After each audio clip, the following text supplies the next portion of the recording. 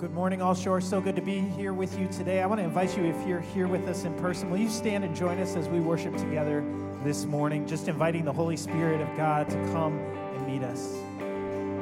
As the Spirit was moving over the water, Spirit, come move over us. Come rest on us. Come rest on us. As the Spirit was moving over the water, Spirit, come move over us. Come rest on us. Come rest on us. Come down. Spirit, when you move, you make my heart pound. When you fill the room, you're here and I know you are moving. I'm here and I know you will fill me. Come down. Spirit, when you move, you make my heart pound. When you fill the room, you're here and I know you are moving. I'm here and I know you will fill me.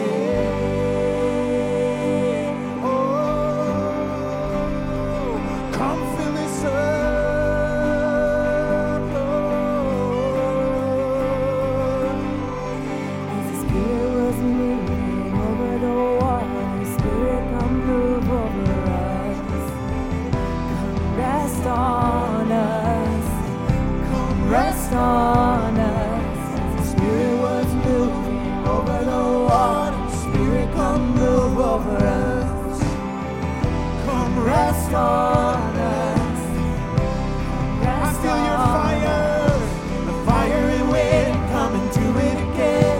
Open up the gates, let heaven on in. Come rest on us. Come rest, I feel your fire, the fire and wind coming to it again. Open up the gates, let heaven on in. Rest on us. Come rest on us. Come down. Spirit, when you move, you make my heart pound. When you fill the room, you're here and I know you are moving. I'm here and I know you will fill me. Come down. Spirit, when you move, you make my heart pound. When you fill the room, you're here and I know you are moving. I'm here and I know you will fill me.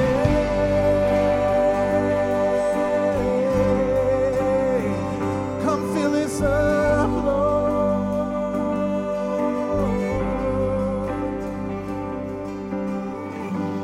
Holy Spirit, come rest on us. You're all we want. You're all we want. Holy Spirit, come rest on us. You're all we want. You're all we want. Come on, let's make this our prayer today. Holy Spirit, come rest on us. You're all we want. You're all we want. Holy Spirit, come rest on us. You're all we want. You're all we want. Oh, come down. Spirit, when you move, you make my heart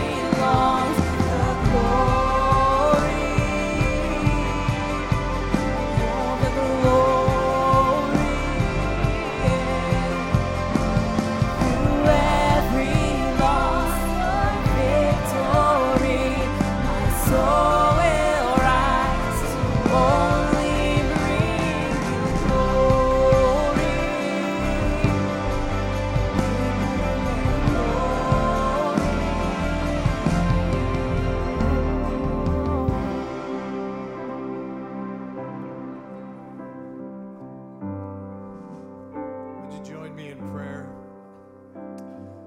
Oh God, it's so good to be in your presence this morning.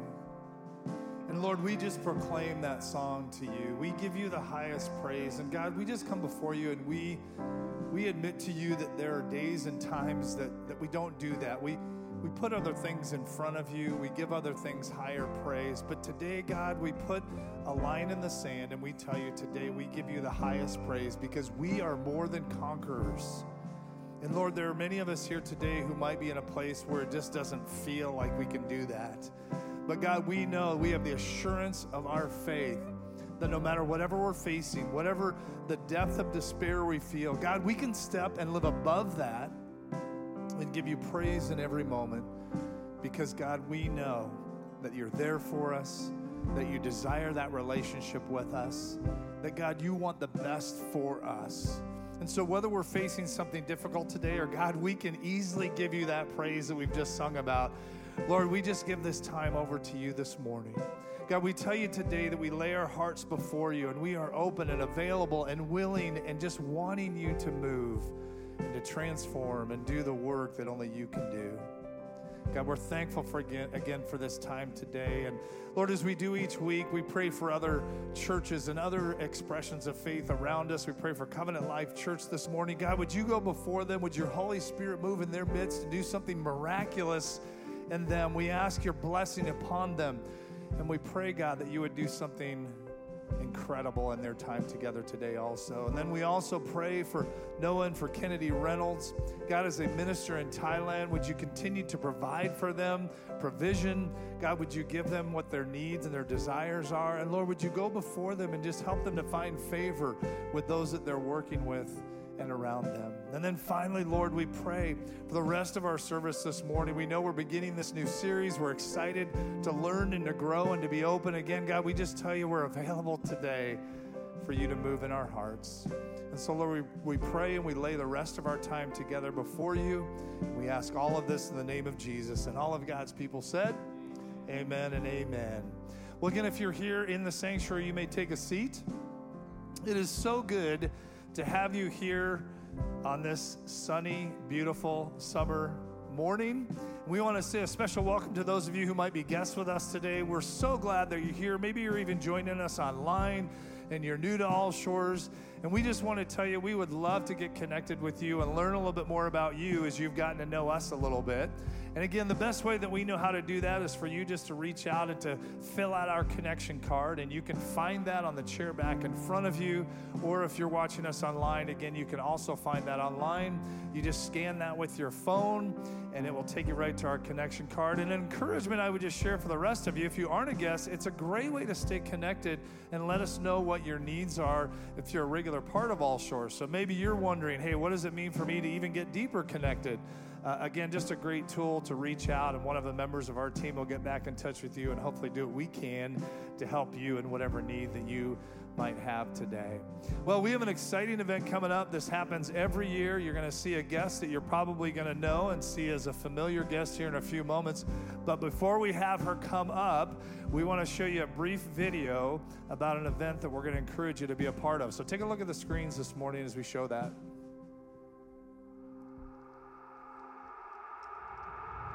Our world right now is so divided. We're so broken as a humanity. We're here for such a short amount of time. And why not? Why not come together? And let's change our world. Little children have to, walk miles to get the dirty water. So it's like, my gosh, how can we not do this? It's affected my relationship with God through community, understanding that we need each other to do what God is calling us to do. Hey, it's been amazing. The friendships that we've built, the confidence. I'm 54 years old, never thought I'd be doing a marathon. I am a little old to be out here running. I'm running this marathon with my son. This is our first one together. World Vision has transformed the way that our family works together.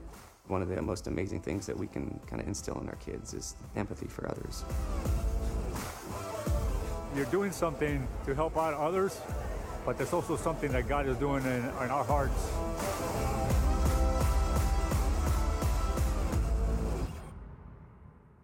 Hey, everybody. It feels so good to be back home. If you don't know who I am or you don't remember me, which is fine, my name is Mallory. I was one of the kids pastors here for years before I felt God call me to World Vision this past fall. And you know, in the nonprofit world, we are not supposed to have favorites. We're not supposed to have favorite church partners. But I got a secret.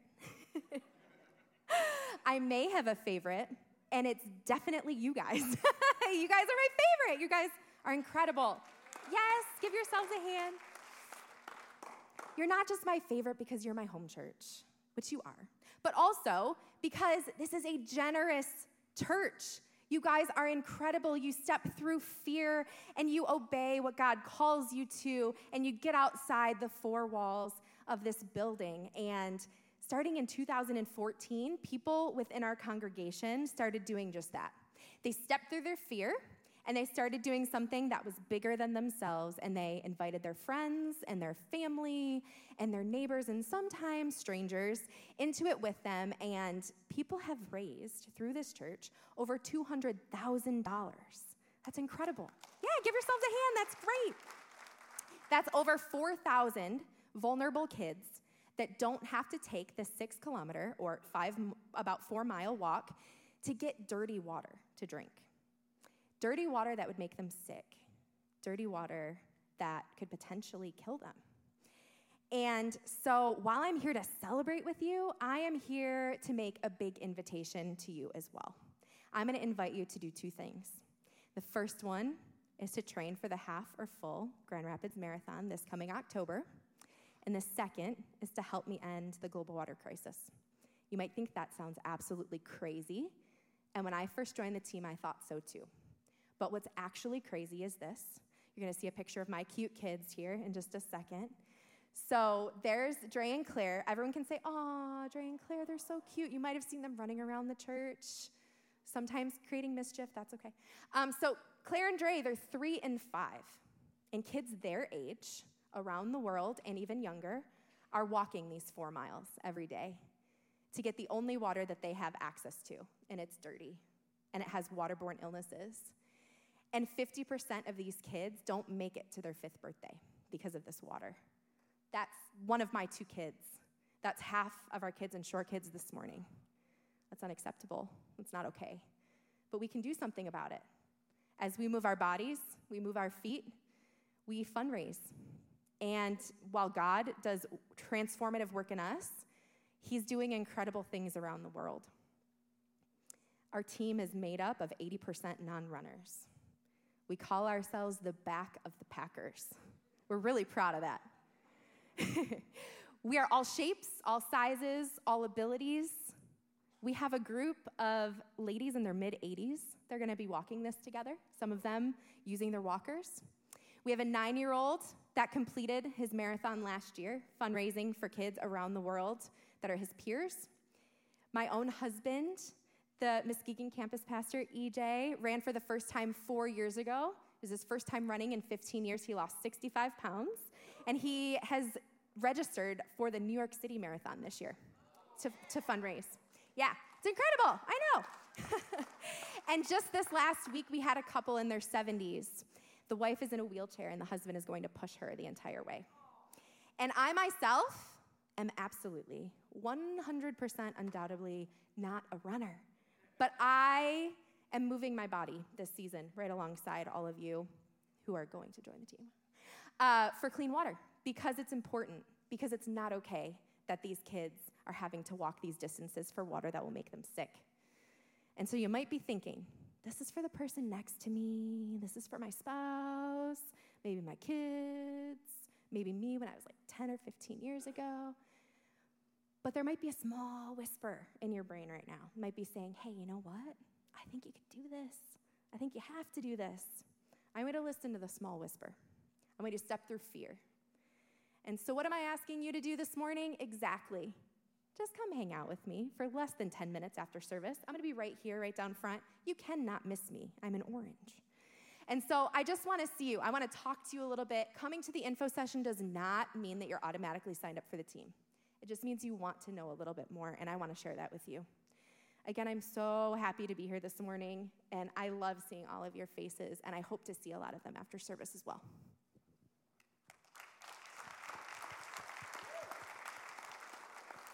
So we have partnered with World Vision for a long time, and if you haven't done this before, I just know a lot of our folks who have done it, and it's just a very meaningful experience. So make sure that you come down, see Mallory after the service today, and I believe you have even stuff to give out, free stuff. I have no idea whether she's actually going to do that or not, but it looks like there's free stuff down here. So come on down afterwards and take a few moments with Mallory.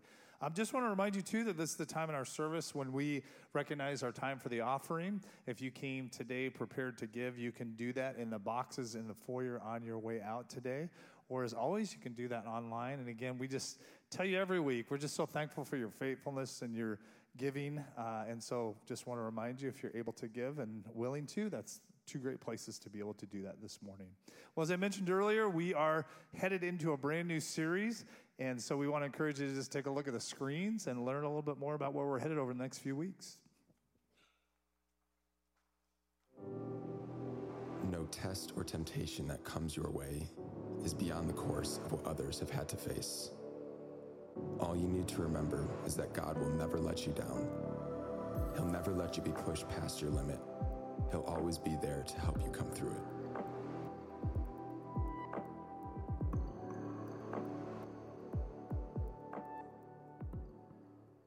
Well, again, I want to welcome those online and all of you here in Spring Lake. And in just a minute, I'll invite you to pray before we open the scriptures. But before we do that, I want to introduce to you today Olivia Johnson. Olivia is coming to us for a residency for 2 years. In case you're not familiar, bless you. Sorry, I just heard that. I just had to go. One of the things we do in partnership with our movement, so as a part of our regional leadership, we work together for young adults who've completed ministry training to have an opportunity at a church to serve and cultivate and grow and contribute. So, Olivia, tell us what area you're going to be serving in as we look for the next few years. Yeah, well, first off, thank you so much for having me and for everyone who's been so hospitable and welcoming and sweet to me already. Just thank you. But yeah, I'm going to be working with the outreach team mostly, local outreach with all the campuses and communications as well these next 2 years, yeah. That's great. We're thrilled about that. And tell us where you're from. Yeah, again. I'm originally from Corning, New York, but I just graduated from Indiana Wesleyan University in December of last year. So from New York to the cornfields of Indiana. Yeah, a bit of a switch.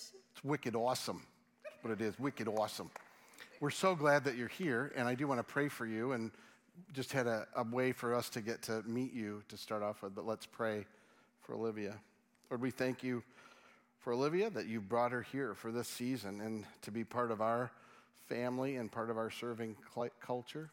I pray, Lord, that she would enjoy what you have for her, that she would contribute and we would be affected, informed, and cultivated and growing from her influence. In the same way, I pray that we will bring that to her, that things will be shaped in her that you want for her. The relationships will be forged that move beyond just the season here too. We pray the blessing that her character will grow deeper than her gifts, but her gifts will follow, and pray great things for her, from her, and through her. And we simply offer this up to you now and offer her up to you now in Jesus' name. Amen. Amen. Thanks so much. Let's welcome Olivia.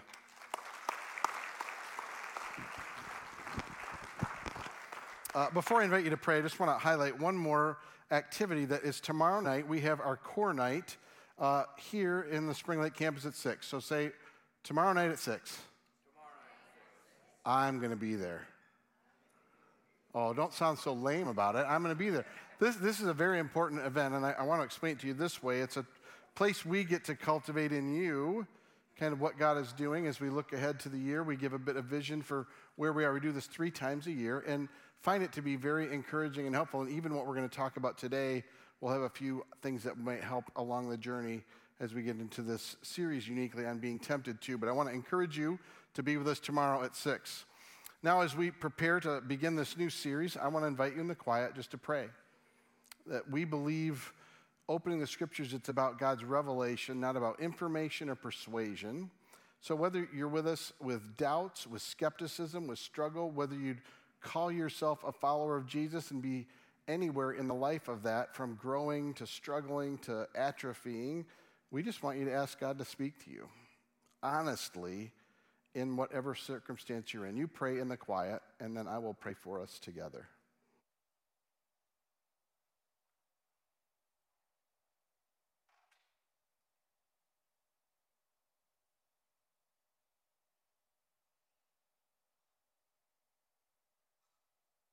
Thank you that you are a God of revelation. I thank you that you want to speak to each one here, each one online, each one with us today and that we'll watch later. Lord, I ask that they would have a sense of how you love them and how you're for them and with them. And Lord, I'm praying very simply that you would move, you would speak, you would lead, you would encourage, you would transform. And Lord, as always, I pray anything that I ever say that's not from you, it will fall to the ground, it will be forgotten. But I'm asking that whatever is from you, that your very Spirit would breathe life into us, would transform us, would encourage us, would fill us, would change us. I join with the psalmist praying the words I speak and the way we respond in our hearts and actions would please you, our rock and our Redeemer. And all of God's people said, Amen. Amen. So before we get into the very topic of the day, this idea of temptation, I want you to consider with me desert fathers. Now, when I say desert fathers, it may conjure up all sorts of things. It's not something we talk about in church or really maybe even have heard. In fact, maybe you're going, desert fathers, was that something new from Obi-Wan on Disney? Is that a Dune thing? Is that some other, I don't know what that is. We don't talk about desert fathers. What does that even mean? But the Desert Fathers are a unique group in that it's about the 3rd century after Jesus has risen and the church has begun its growth, its miraculous growth through really through the Roman culture and particularly through Turkey and basically Greece and Italy, all through here around the Middle East and then into this area surrounding. Now, during that time, the church begins to experience both persecution and then it begins a different way where it's becoming accepted by Roman culture to the point now it's getting confusing and confounded and chaotic. And so this movement begins of people that are deep followers of Jesus to say, I need to kind of remove myself from this and get to a different place. And they went to the desert. That's very simply what it is. When it says desert fathers, it's people that went. Maybe we'd even consider it part of the monastic tradition that grew out, but it were people that pulled away with a specific intention. And the reason I'm starting here, I want you to see a few things they say, is it often centers around what we're going to look at, which is a unique situation Jesus goes through in the desert. So I want you to hear just 2 simple quotes from the Desert Fathers to get us started and kind of set a broader picture for how we want to look at temptation and specifically how Jesus did. So this is one of them, Antony, a very famous one, who said, "He who sits alone and is quiet has escaped from these 3 wars, hearing, speaking, and seeing. But there is one thing against which he must fight continually. That is his own heart." So one of the understanding that the Desert Fathers had was when you pull away and you move into the desert, you really create space to be yourself and discover what's really inside of you. That's the simple way of saying it. What's in his heart, that we often have too much noise and too much chaos to discover it. Another Desert Father says it this way: if some temptation arises in that place where you dwell in the desert, in that place alone, don't leave that place in the time of temptation, for if you leave it then, no matter where you go, you will find the same temptation waiting for you. In other words, the temptation isn't in the quiet, it's revealed there. And if we don't learn to sit in the places of struggle, we don't actually find a way out of the struggle. I want us to start there because we're going to look at Jesus in the desert, but I want to start it this way before we go much further. So if you have a smartphone, I want you to pull it out for a minute. I'm not going to ask you to do anything like to go online or anything, but go to your settings. I know this is true of the iPhones. I'm not positive with the Androids. And you should have in your settings, it should say screen time, and just click that. And then almost all of us get this, but basically if you look at the day and you begin to scroll back, you'll see how much time you're on your screen every day. I knew you were excited to do this, so I want you to just look at it honestly. I don't know if you know what the average is of people on their screens, but there's been a lot of research. Now, it's primarily focused at younger adults who've grown up with us, and their average is between 5 and 7 hours a week, or a day, not a week, a day, 5 to 7 hours a day. Now, if you're older, you're like, those kids today, they don't know what to do. But I'm willing to bet as a seasoned adult, we'll call you, most of us are on that much too. In other words, you and I are on our phones, and the way I want you to think about this is we have constant stimulus and noise in front of us, just with the phones. Now, we can take other things too. So I was at a training this week. Thad and I were at the Billy Graham Center, and we were going over research of younger adults for this part of it. And they talked about these young adults doing it. And my first thought was, those kids do not know how to sit in quiet. And then as I began to not really enjoy what was being talked about, I pulled my phone out and started doing other things. I was like, oh! And what I realized is I'm losing sight of how to sit. And so this is the part I want you to, before we go anything into talking about temptations, I don't want to run past, we're going to look at the desert for a reason. You and I don't know how to sit in quiet. I'm just going to throw that out there. I don't know how much any of us, and we literally are trained now to pull phones out as a very specific way, but many of us do multiple screens at a time, so we have overstimulation. Most of us don't know how to have any kind of quiet, and most of us, if we said a desert, we'd be like, you've got to be kidding me. Are you sick?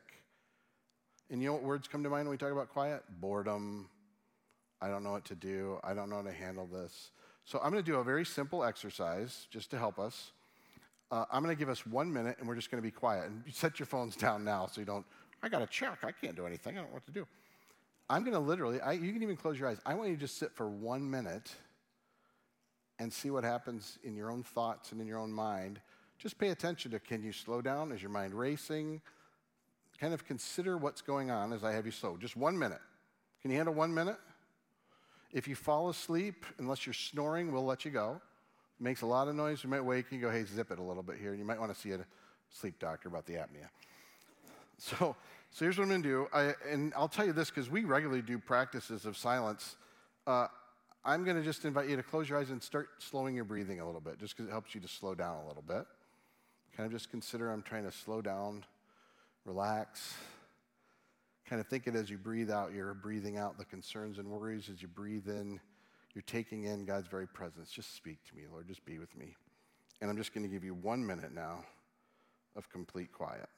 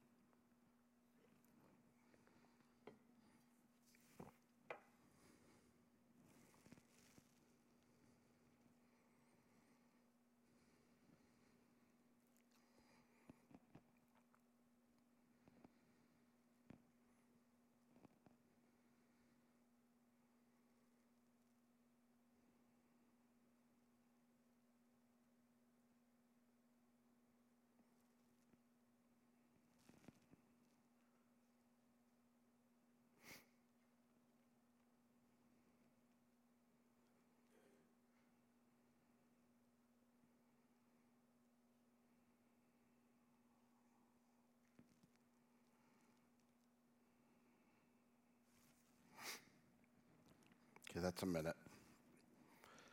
You know, when I had my first sabbatical, the first one I ever had was in 2015. I did a week at a monastery, a silent retreat, and I had no idea how brutal it would be to just sit in quiet. I like to talk. I found myself talking to myself because I didn't know what to do. But I also found that by slowing down, it allowed me to begin to look at what's inside. And the reason I start here today is as we look at temptation and look specifically at Jesus in the desert and in the wilderness, it is a prerequisite to facing temptation and being helped by it to slow down enough to know what's going on. And so I can give you things to do to help you in temptation, but if it's just running at the pace you run and not learning to sit and slow down and live in a place that is self-examining, it's very limited. And even trying to discipline myself to speak a little more slowly today because I'm still good old espressoed up and shot to go fast. But it's hard to slow down, isn't it? And so I don't want to run past getting into the detail of what to do and not consider. I'm not asking you to be monastic and go leave town. But if we really want to live lives that are rooted in who Jesus is and face difficulty and temptation, the way to it is through the desert. It's to a place that allows you to find out what's actually inside of you. And make no mistake, I'm picking on phones because they're a very particular technology that causes us trouble, but it can be other things. What happens are when you and I become uncomfortable, and there's lots of research playing this out, when we get anxious or get a moment of concern or a moment of struggle, we typically go to our phones because it gives us an endorphin response that keeps us from dealing with it, but also limits the immediacy of struggle. In other words, our very lives of overstimulation prevent us from truly having self-examination, but also prevent us from actually finding God in the wilderness. So I want you to consider this as we move into this passage where this is exactly what Jesus does. Now, before we get directly into it, I want to go one text before, one part of the story before. We're in Matthew's account during this whole series. There's Matthew, Mark, and Luke, and John. Each one give a different way of understanding, different aspects of Jesus walking the earth, of his very death and his resurrection through it all. And so in Matthew's, I want to show you what happens right before Jesus is about to go and have this experience in the wilderness. Whether you even knew that was coming or not, some of you will. I just want to understand this is what happens right before. So in this particular section in Matthew 3, Jesus has found John, who John is called John the Baptist. He is baptizing people for repentance. And Jesus comes to him. John sees him and goes, oh, this is him. This is the Messiah. You should be baptizing me. And Jesus says, no, you need to baptize me, John. This is, for me, basically, it's Jesus aligning with being a Jewish man, aligning with Israel's plight and struggle, and literally being a representative of humanity to say, he doesn't need to be baptized to repent, but he's being baptized as a humbling and an identification with the loneliness of who these people are. So he just gets baptized, and this is what happens. As soon as he was baptized, it says in chapter 3, verse 16, he went up out of the water, and at that moment, heaven was opened. I just always love this.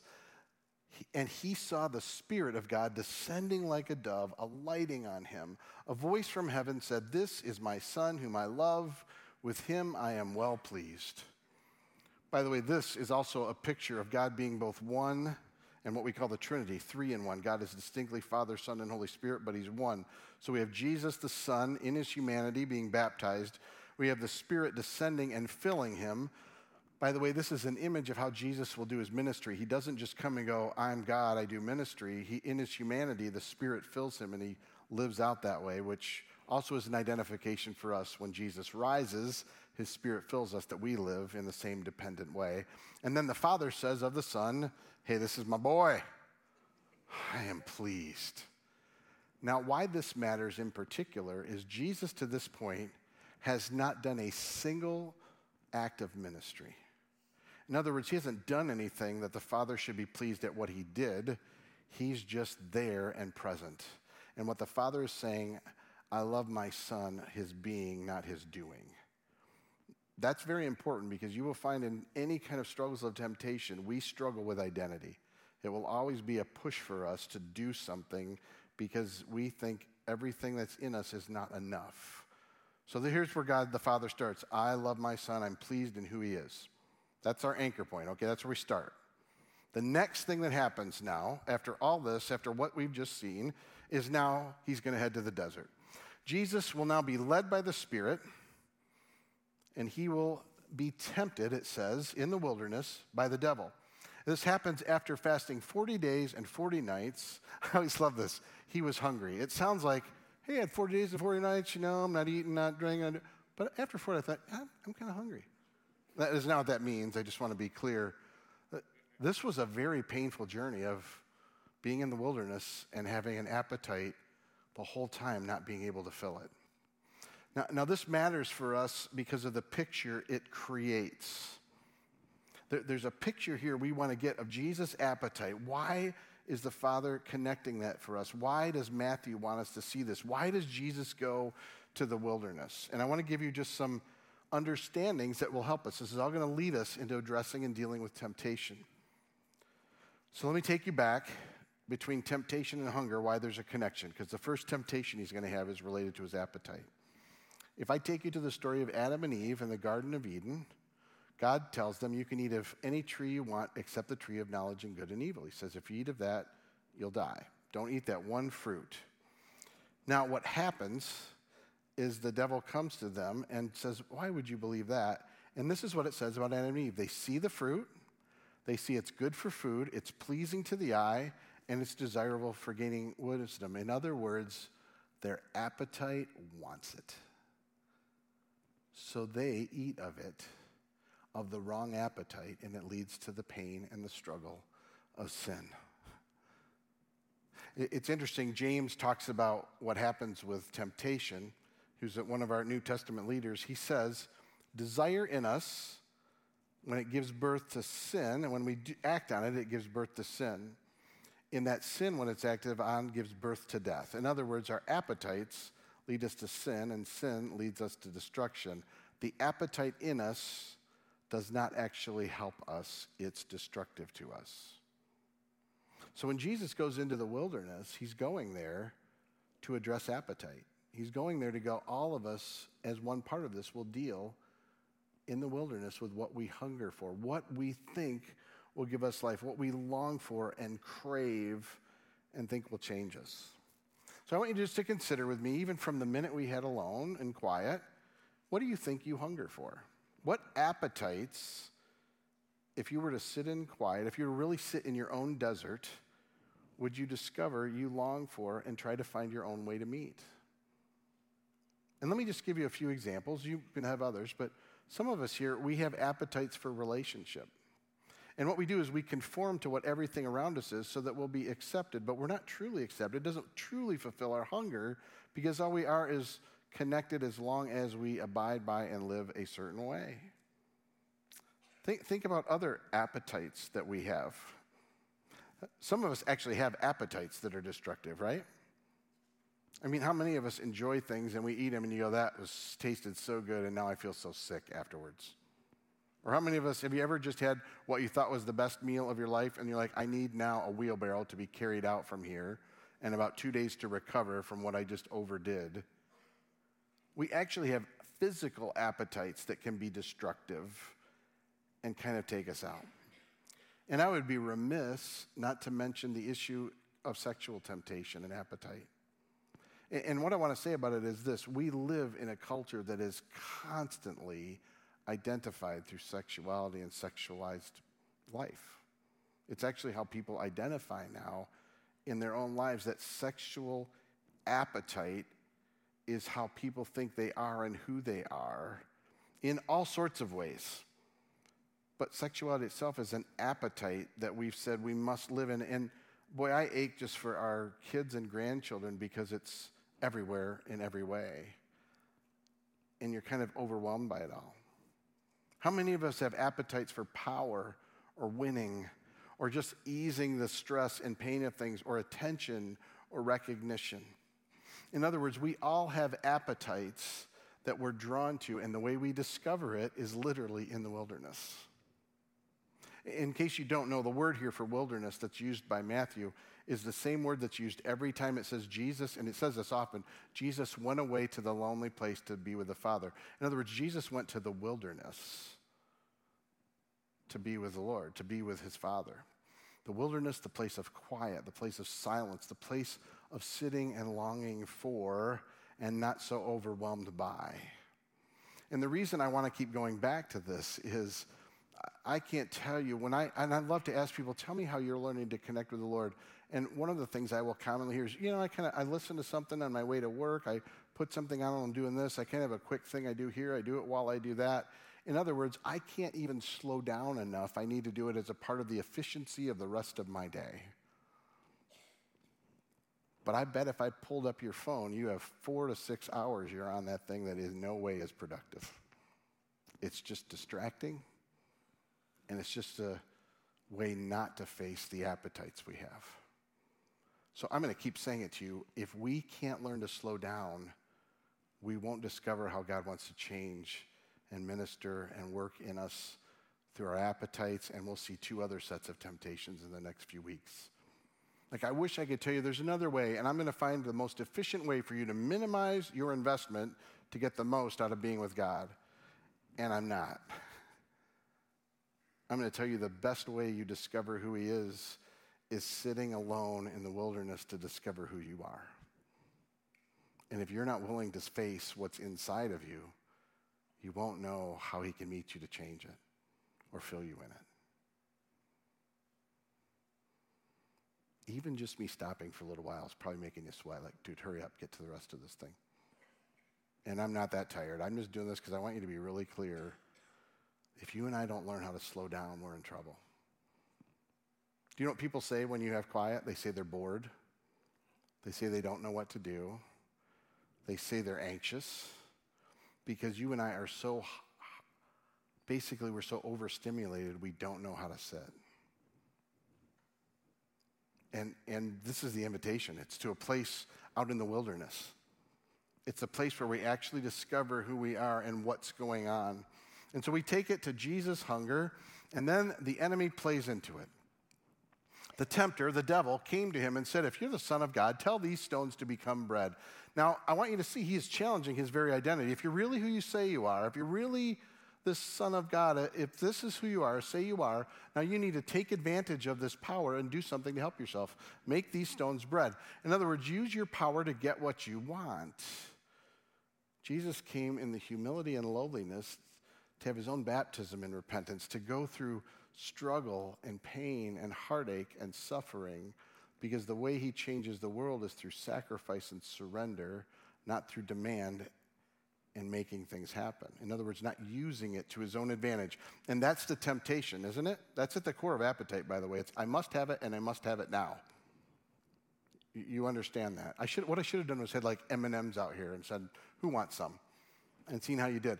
What I want you to see as well, and I'm going to show it to you in just a minute, is that in every one of these temptations, we'll have this one today and we'll do 2 more in the next 2 weeks, Jesus will refer back to some passages from the Hebrew Bible. And I just want to show you this because I find it so interesting. Whether you're familiar with the whole Bible or not, the first 5 books of the Bible are Genesis, Exodus, Leviticus, Numbers, and Deuteronomy. Whenever you tell somebody read through the Bible and they start there, they do okay when they get to Genesis because it's all this, it's a story of the beginning of time, it's a story of Abraham, it gets into Israel, it gets into some really fun, cool things. You get to Exodus, and now you're to Israel's being in bondage to Egypt and them coming out, which is, again, very cool. After you get past the 10 Commandments in the wilderness, now you have these chapters of descriptions of the temple God has them build. And unless you're a builder, most people go, click, I'm done. Why is there so much on this? Then you move into the joy of Numbers, which is basically a listing of all the people and how they're counted and what they do. And there's meaning to it, but it's, again, not pleasure reading. Like, I don't think that's a whole advantage for me. Then I skipped Leviticus. You moved into Leviticus, which is basically all these laws and rules that people love to talk about today in little minutiae, like, well, why would you not eat shellfish, and why do you do this? And we read rules and go, I don't even get half of these rules. And a bunch of them are just about how to sacrifice animals. After that, in Numbers, and then the final one's Deuteronomy, which is a retelling, basically, of the laws you got in Leviticus. So I just want you to hear this, because this is so interesting to me. They're the most quoted book by Jesus, meaning the one he utilized most in his teaching is Deuteronomy. Now, I'm just curious, show of hands, how many of you said, Deuteronomy, man, I love that book. That's the one I read all the time. Not many of us do. It's like, oh, hey, what are you reading today? I am really in the throes of Deuteronomy. It's just so good. What I want you to get is we don't even realize the joy of what's in there because we're so busy saying what matters and doesn't. So let me show you. He's completely in Deuteronomy in his response. But Deuteronomy also identifies what's happening in all of this. I mean, it gives us a picture of what's going on. And so I want you to see, it's going to explain the circumstance in Deuteronomy 8. Remember how the Lord your God led you all the way into the wilderness these 40 years. Remember, Jesus is in the wilderness 40 days. Israel out there 40 years. There's a connection here to humble you and test you in order that you would see what's in your heart, whether you would keep his commands or not. In other words, the wilderness reveals your heart. That's all he's saying. Now Jesus is going back to that. I want you to see I'm in the wilderness. This is to show what's in the heart, is to reveal it. And make no mistake, when it says humble and test you, it's not so God can reveal it and go, gotcha. It's so God can reveal it and go, let me help you. Let me help you see what's in your heart. The wilderness itself is to show you what's in your heart. And let me say it again. Do you think you can find what's in your heart when you don't know how to slow down for anything? No, I'm asking you to answer me right now. Do you think you can find out what's in your heart when you're too busy to slow down for anything? No. You're right. Do you think we have a collective problem to know how to slow down? Yes, we do. Now, he's revealing this to us. It's showing what's in your heart, whether you'd keep them or not. He's also going through as the answer for how humanity can't deal with this. Now we take it back to Matthew's account. Jesus then answers. He's answering this accusation. It is written, man shall not live on bread alone, but on every word that comes from the mouth of God. This is the next verse in that Deuteronomy passage. He humbled you, causing you to hunger, and then feeding you with manna, which neither you nor your ancestors had known, to teach you that man doesn't live on bread alone, but every word that comes from the mouth of God. I find this so fascinating, not that just Jesus goes to it, but the beautiful picture of it.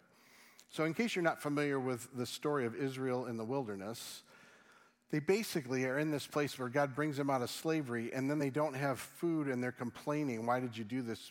We could have died. And he provides supernaturally manna, which is basically this kind of bread that's sweeter that shows up every morning from the dew and provides them food they never had before. Now, I want you to understand this because this will go on into how Jesus talks and how he lives. In John chapter 6, it's John's version of Jesus feeding the 5,000. And after he feeds all of them, in John's rendition, people follow him.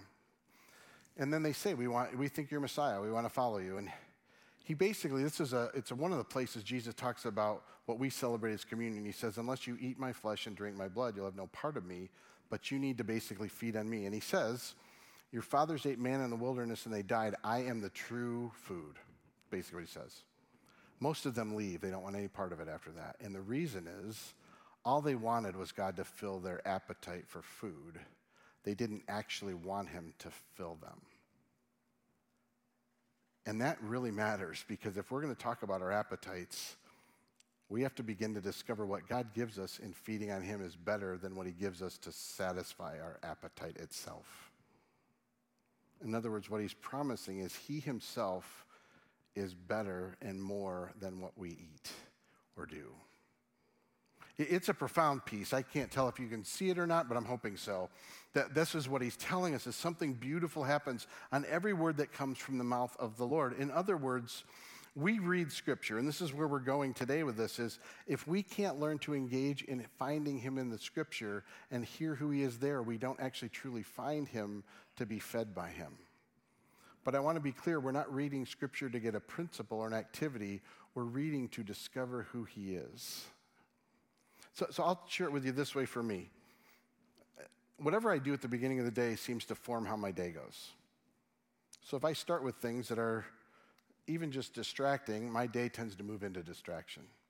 I find when I form myself by who God is and discover him, it forms things differently in my life and my day. In other words, when I read Scripture and God reveals something, have you ever stopped and gone, I can't believe I just got something from God today?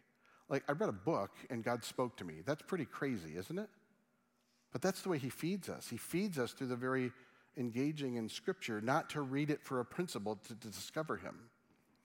So I want to be really clear. When we're going to face our appetites, it's not, here's some verses to know so you know what to say. It's, how do I discover who Jesus is by taking him in?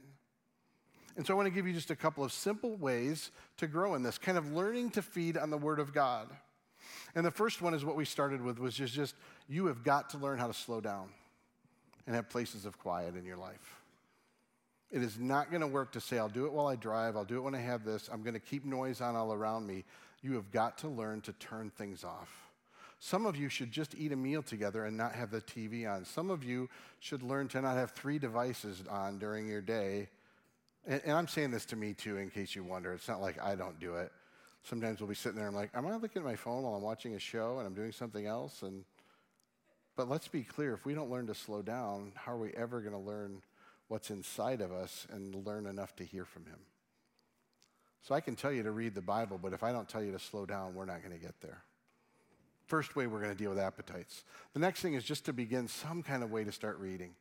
And I tell you, if you don't do something 4 times a week, it's not enough. Like, we know this even from research. You got to be at least at 4 times a day, or 4 times a week.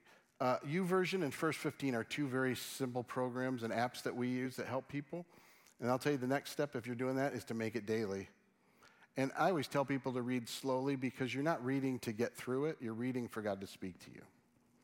Sometimes I find the days are bland and they go by, but there's days, and I go, I'm trusting God's met me in that, but there's days where I read and something grabs my attention and I just sit in that attention.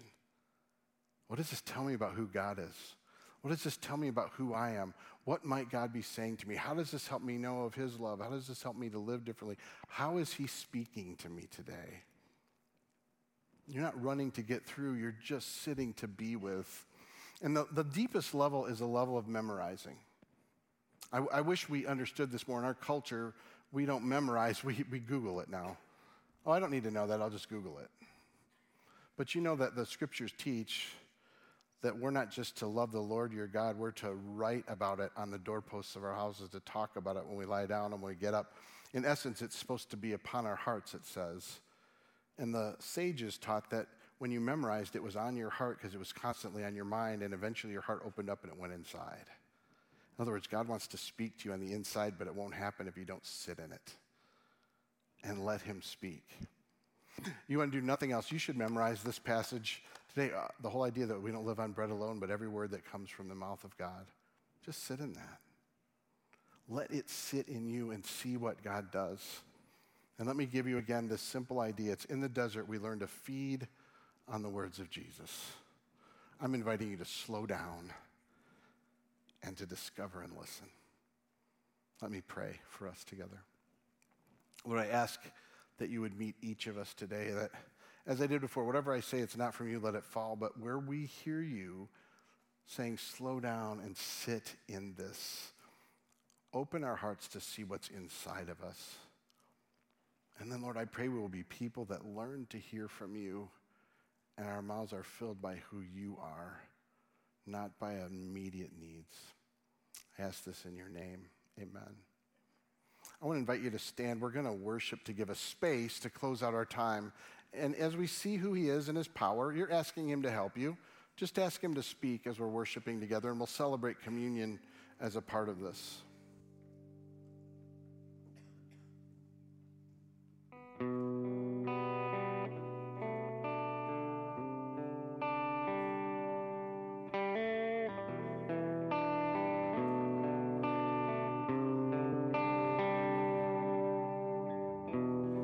There's a name that levels mountains,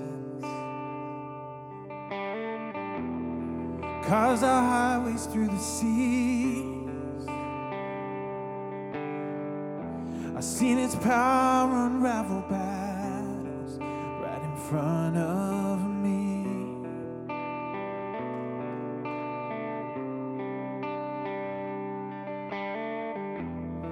There's a faith that stands defiant, sends Goliath to his knees. I've seen his praise unravel shackles right off my feet.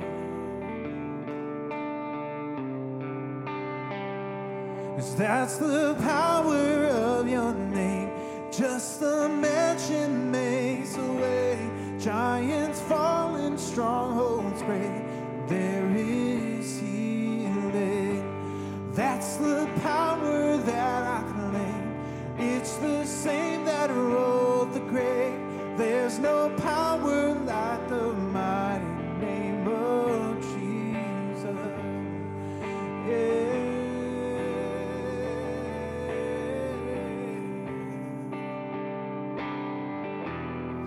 There's a hope that calls out courage in the furnace, unafraid. the kind of daring expectation that every prayer I make is on an empty grave. 'Cause that's the power of your name. Just a mention makes a way. Giants fall and strongholds break, and there is healing. That's the power that I claim. It's the same that rose the grave. There's no power like the mighty name of Jesus. There's no power like the mighty name of Jesus. Let me have you be seated for just a minute. Grab the communion cups that you came in with. We want you to know it's open to anybody who wants to respond. We don't have a stipulation or rule here. I want to remind you that communion itself is one of the great pictures we have of living on every word that comes from the mouth of God, because Jesus is the living word, and he comes and says, eat of my flesh and drink of my blood, meaning take in who I am into your life. He didn't just come to forgive us, he came to fill us and change us from the inside out. On the night he was betrayed, he took bread, he broke it, and he gave thanks. He said, this is my body, and it's given for you.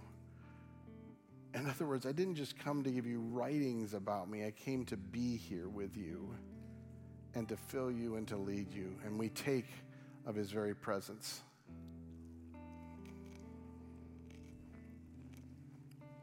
In the same way he took the cup, he said, it's a new covenant in my blood for the forgiveness of sins. He says, every time you do this, you remember that I'm here. You do this for what I've done. I've come to cleanse you and forgive you, to fill you and change you, to provide food and drink that actually satisfies you.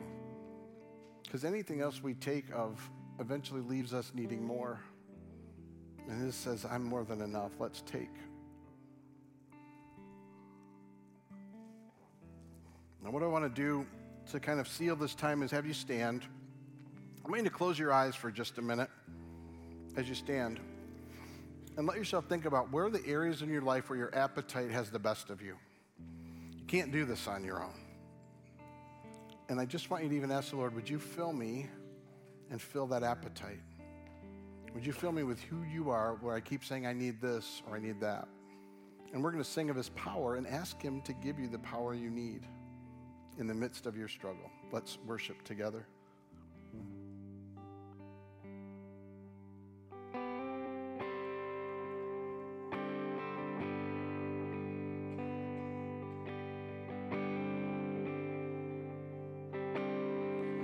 I see you taking ground. I see you press ahead. Your power is dangerous to the enemy's camp. You still do miracles. You will do what you said. For you're the same God now as you've always been. Your spirit breaking now. Your kingdom moving in. Your victory claims the ground that the enemy had. Oh, you still do miracles. You will do what you say. For you're the same God now as you've always been. That's the power of your name. Just a mention makes the way. Giants fall and strongholds break, and there is healing. That's the power that I claim. It's the same that rose the grave. There's no power like the mighty name of Jesus. There's no power like the mighty name of Jesus. There's no power like the name of Jesus. I want to give you a blessing before you go. I want to remind you to keep asking God to help you and fill you and change you. I want to invite you back tomorrow night at 6 because we'll give some helps along the way, even as we look ahead to the vision as we consider what it means to abide and be with him. Love to have you here at 6.